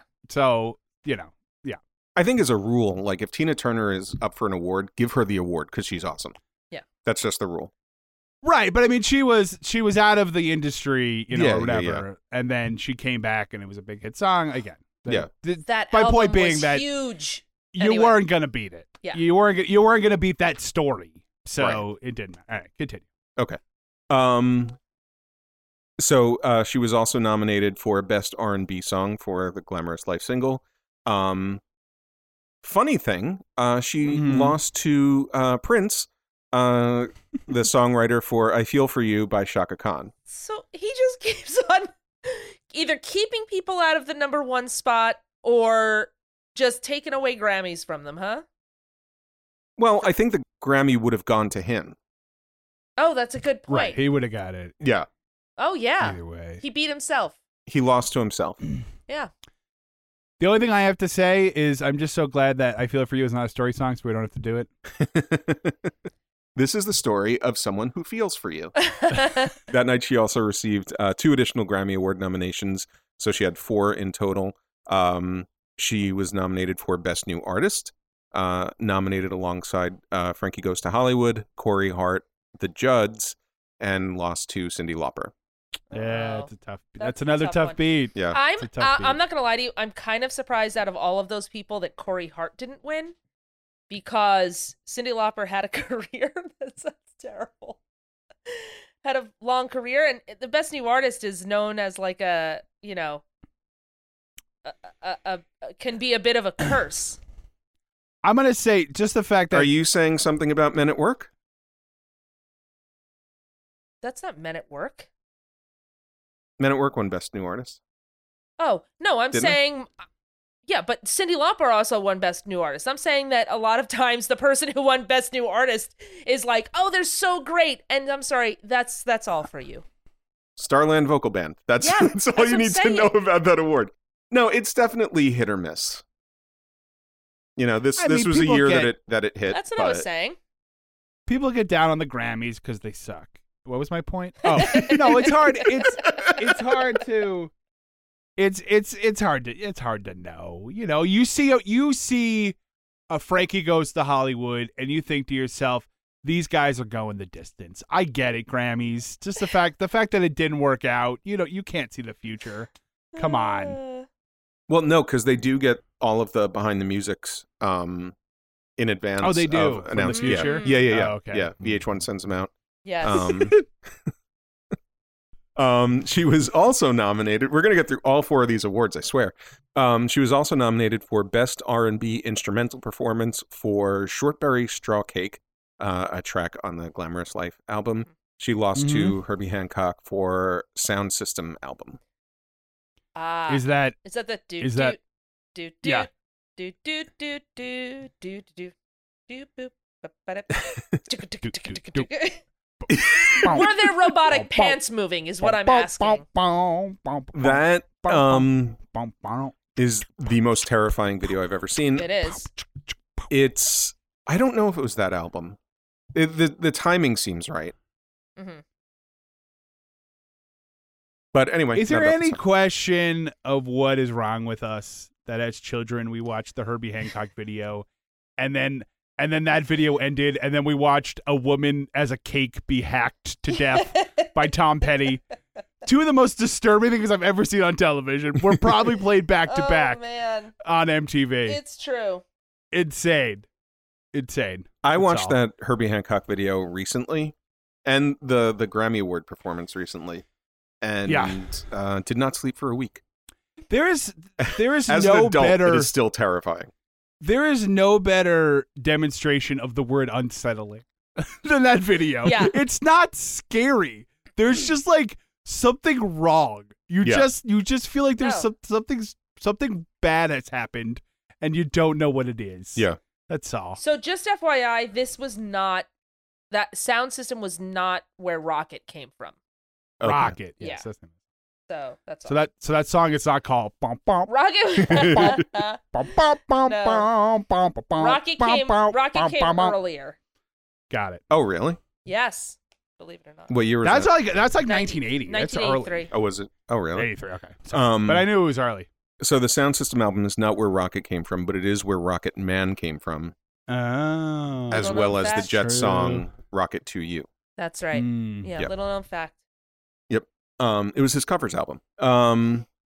So in that Billboard interview, Sheila E. tells Billboard that the first time she heard Glamorous Life on the radio, she was in Los Angeles driving down Sunset Boulevard on her way to a deli that she and Prince used to go to and got into a car accident. Yikes. No. She says, quote, I got hit in the car while my single was playing on the radio. So I get out of the car. I make sure that the guy was okay.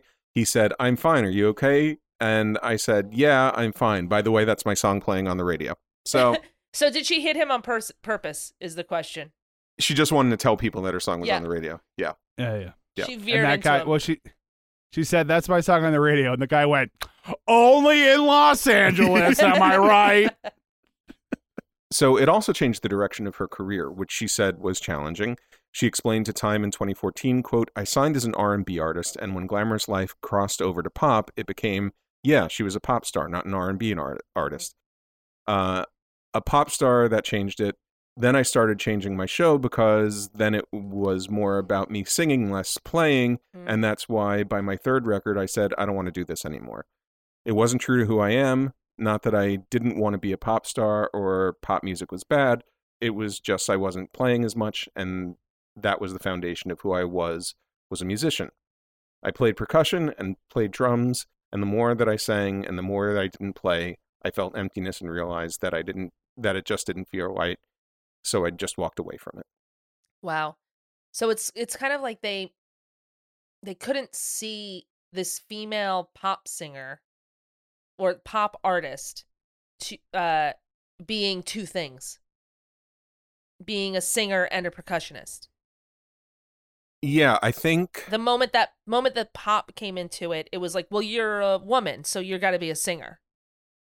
Well, I think there's, as soon as you become like a pop artist, you kind of, especially, I mean, I guess you could do it as like a guitarist or a bass player or something. That's a little bit easier to transition, but like, you kind of have to step out from behind the drums. Right. To be like the lead singer. I know, like Karen Carpenter's a good example. Like she, in the early Carpenters days, you know, she was the drummer and she sang, but like the more that she would do lead vocal and the more that she became famous for her singing, she would get to play the drums a lot less. Yeah. And she's considered like, you know, an amazing drummer. So I think it's the same thing. It's like, I think it's just like record companies not knowing what to do with somebody. Like, no, this is what pop artists do. Multi-talented. Yeah. Yeah. So. You know what I say? That. Know what I say? Good for her. What do you say? I say good for her. Good for her. So Prince produced her second album, Romance 1600, released in 1985. He co-wrote its second single with Sheila E., A Love Bazaar, a duet between the two singers. It was a major hit, reaching number 11 on the Billboard Hot 100, number 2 on the R&B chart, and number 1 on the dance chart. Hot take right here. You ready? Yep. Okay. I'm pretty sure, and this is a hot take that no one will care about, but I'm pretty sure that the album cover for Romance 1600 was photographed in the same studio that Pat Benatar's 1984 album Tropico was photographed in. In the same studio? Like same backdrop, Michael. Same everything. Michael, you are absolutely right. No one does care about that. No, I'm kidding. So I had to. No, I don't know. I mean, is this like the fact that Family Matters and who was it? Have the same house? Yeah. Oh, why can't I think of it? What's Valerie's family called? The Hogan family. The Hogan family. Hogan family and Family Matters live in the same house. Yeah. As did Blossom and Just the 10 of Us. Oh, really? I didn't realize that. They had the same staircase. Yeah, it was the same house. You know, the Mommy Dearest soap opera scene was filmed on the Happy Days set. Wait, really? Wait, what Happy Days set? The kitchen. House? Yeah. Oh, no, okay. Yeah. Interesting. The thing that totally gives it away is like when Fonzie walks on, it's like, oops, sorry. Fonzie's in the background. I'm sorry. Are we not filming today? And they just left it in because cut that out. Halfway through the movie they gave up. No. Well, they got to say, and starring Henry Winkler. Yeah. So that really helped.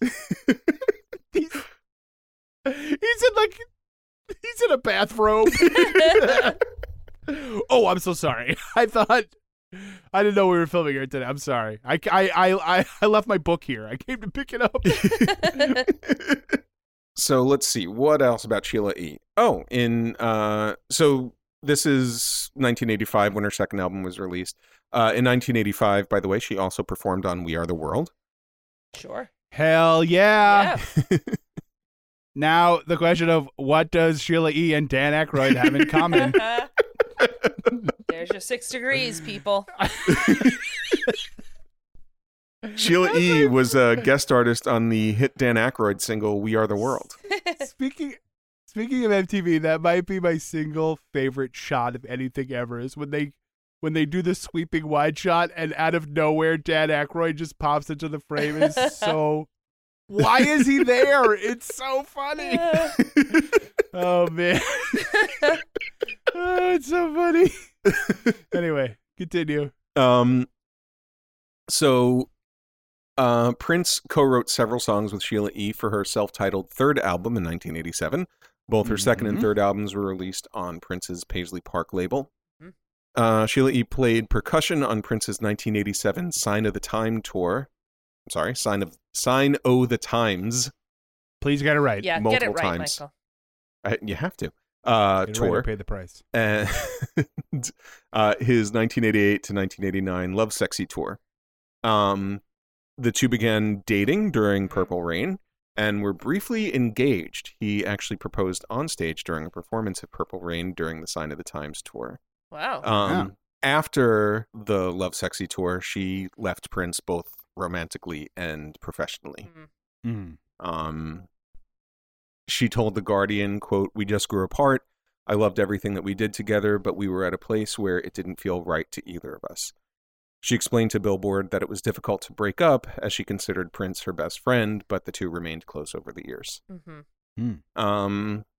So that covers the time around the Glamorous life and her association with Prince, but Sheila E. continues to write and record and perform and produce. She was the first woman to be a musical director on television. The show was The Magic Hour. Got nothing. It didn't last too long. It was Magic Johnson's talk show. Yes. Oh, it was Magic Johnson's talk show. Yes. Wait. She was the band leader too. Okay. Was she the band leader? Was she the Doc Severinsen of the Magic Hour? That's what we're talking about?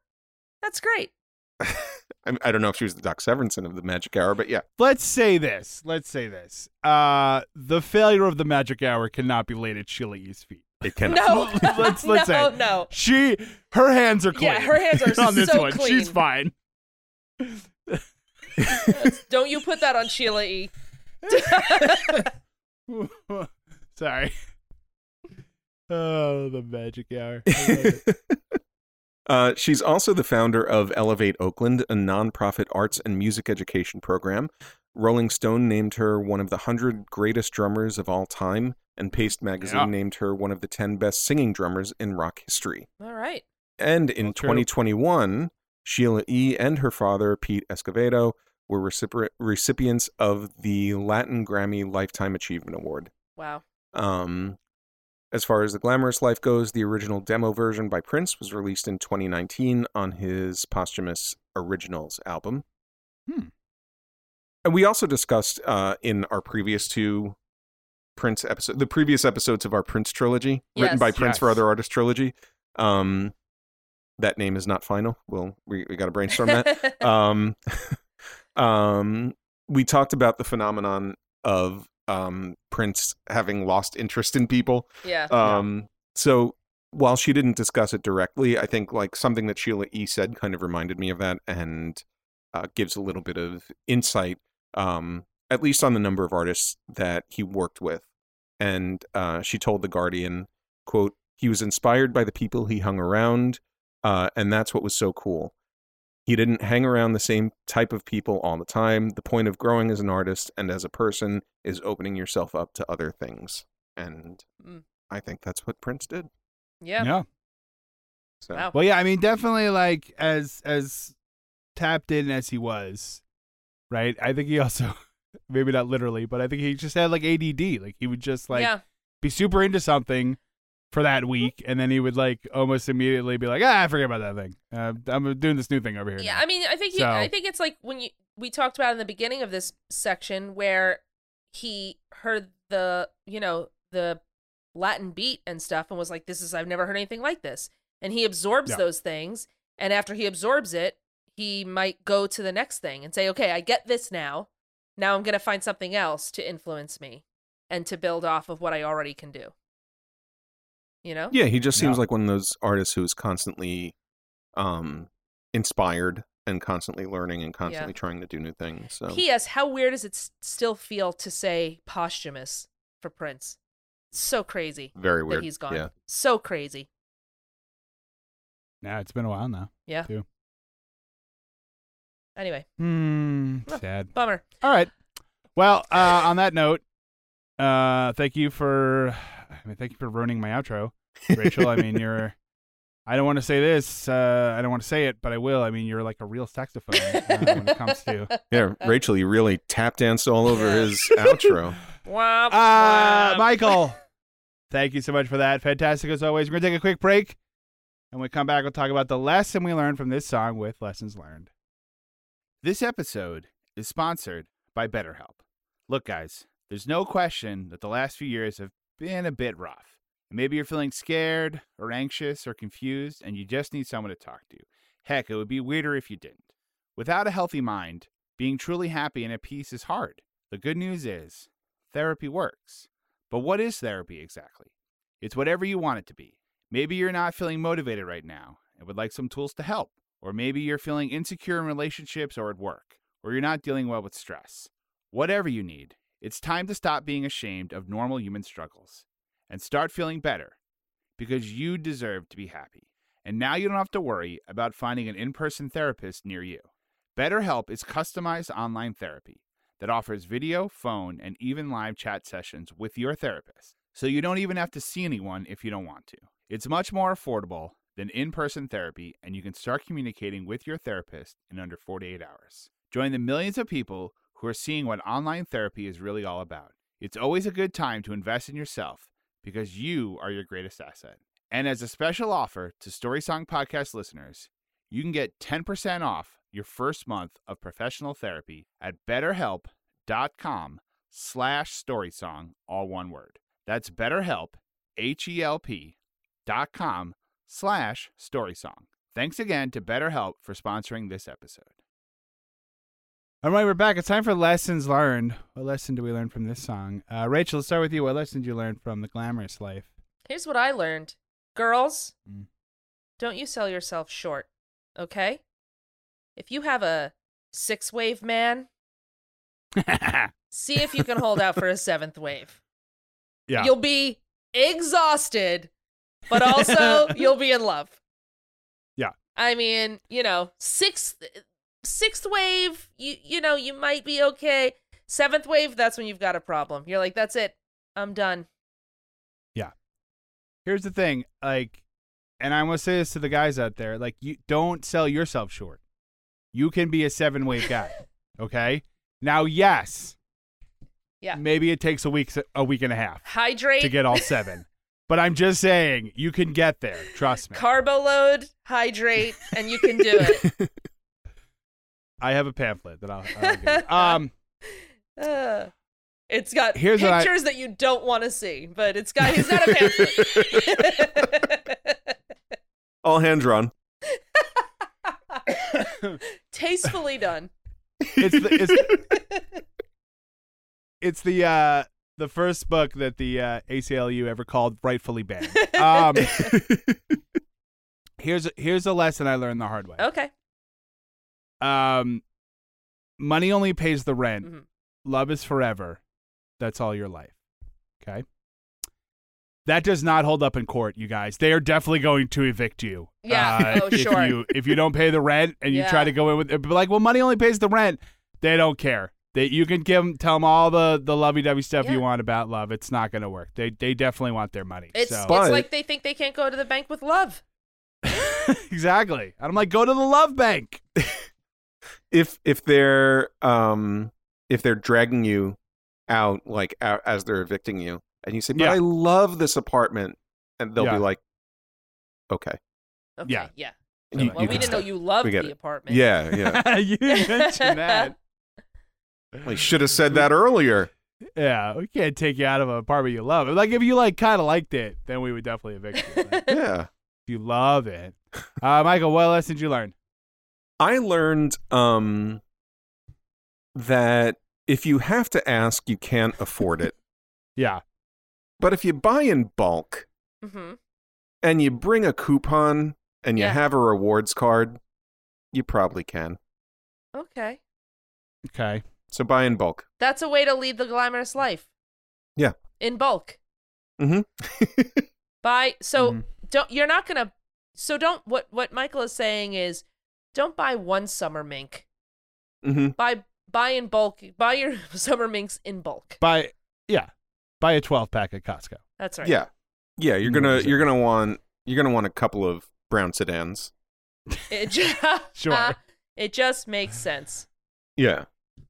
Hey, that brown sedan, does that come in a 6-pack? Can I get you got a variety pack on that one? No, we only got a 24-pack, but well, I'll take it.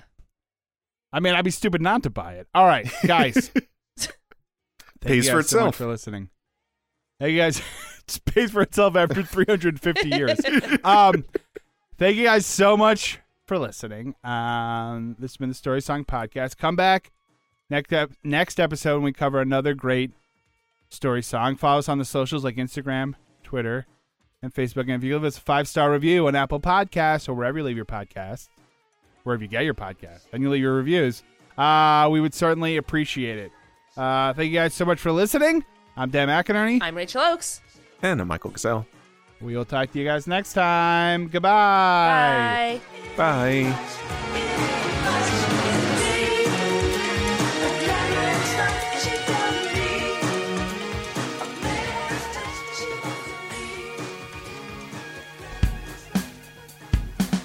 Our theme music was written and performed by Jason Flowers. Find him on Twitter at Jason Flowers with a Z. Some of our bumper music was provided by Purple Planet Music. Our logo was designed by Dan Geva. Be sure to like us on Facebook, follow us on Twitter at story_song, and on Instagram at storysongpodcast. And don't forget to leave us a 5-star review on Apple Podcasts or wherever you find your podcasts. The Story Song Podcast is a proud member of the Pantheon Podcast Network. Go to pantheonpodcasts.com. Thanks for listening. It's the Story Song Podcast.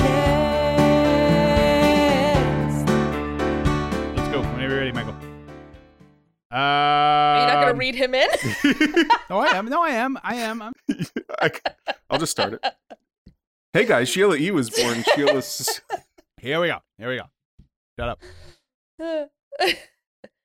Shut up. It's NFL draft season, and that means it's time to start thinking about fantasy football. FantasyPoints.com features industry-leading experts and prognosticators using proprietary hand-charted data to help you score more fantasy points. FantasyPoints.com is the place to go for whatever kind of fantasy football you play. Whether you play fantasy football, daily fantasy sports, or do a little bit of everything, Fantasy Points has the meticulously researched content to guide you to victory. And why wait for the fall? Fantasy Points also covers the new spring football league, the UFL. Join the guru, John Hansen, Scott Barrett, Joe Dolan, and other massive names in the fantasy football universe with an exclusive offer. Use code Pantheon for 15% off any Fantasy Points package, including the all-in package, with access to every article, tool, and data nugget that Fantasy Points has to offer. That's FantasyPoints.com and code Pantheon for 15% off at Fantasy Points. FantasyPoints.com, code Pantheon. Score more fantasy points.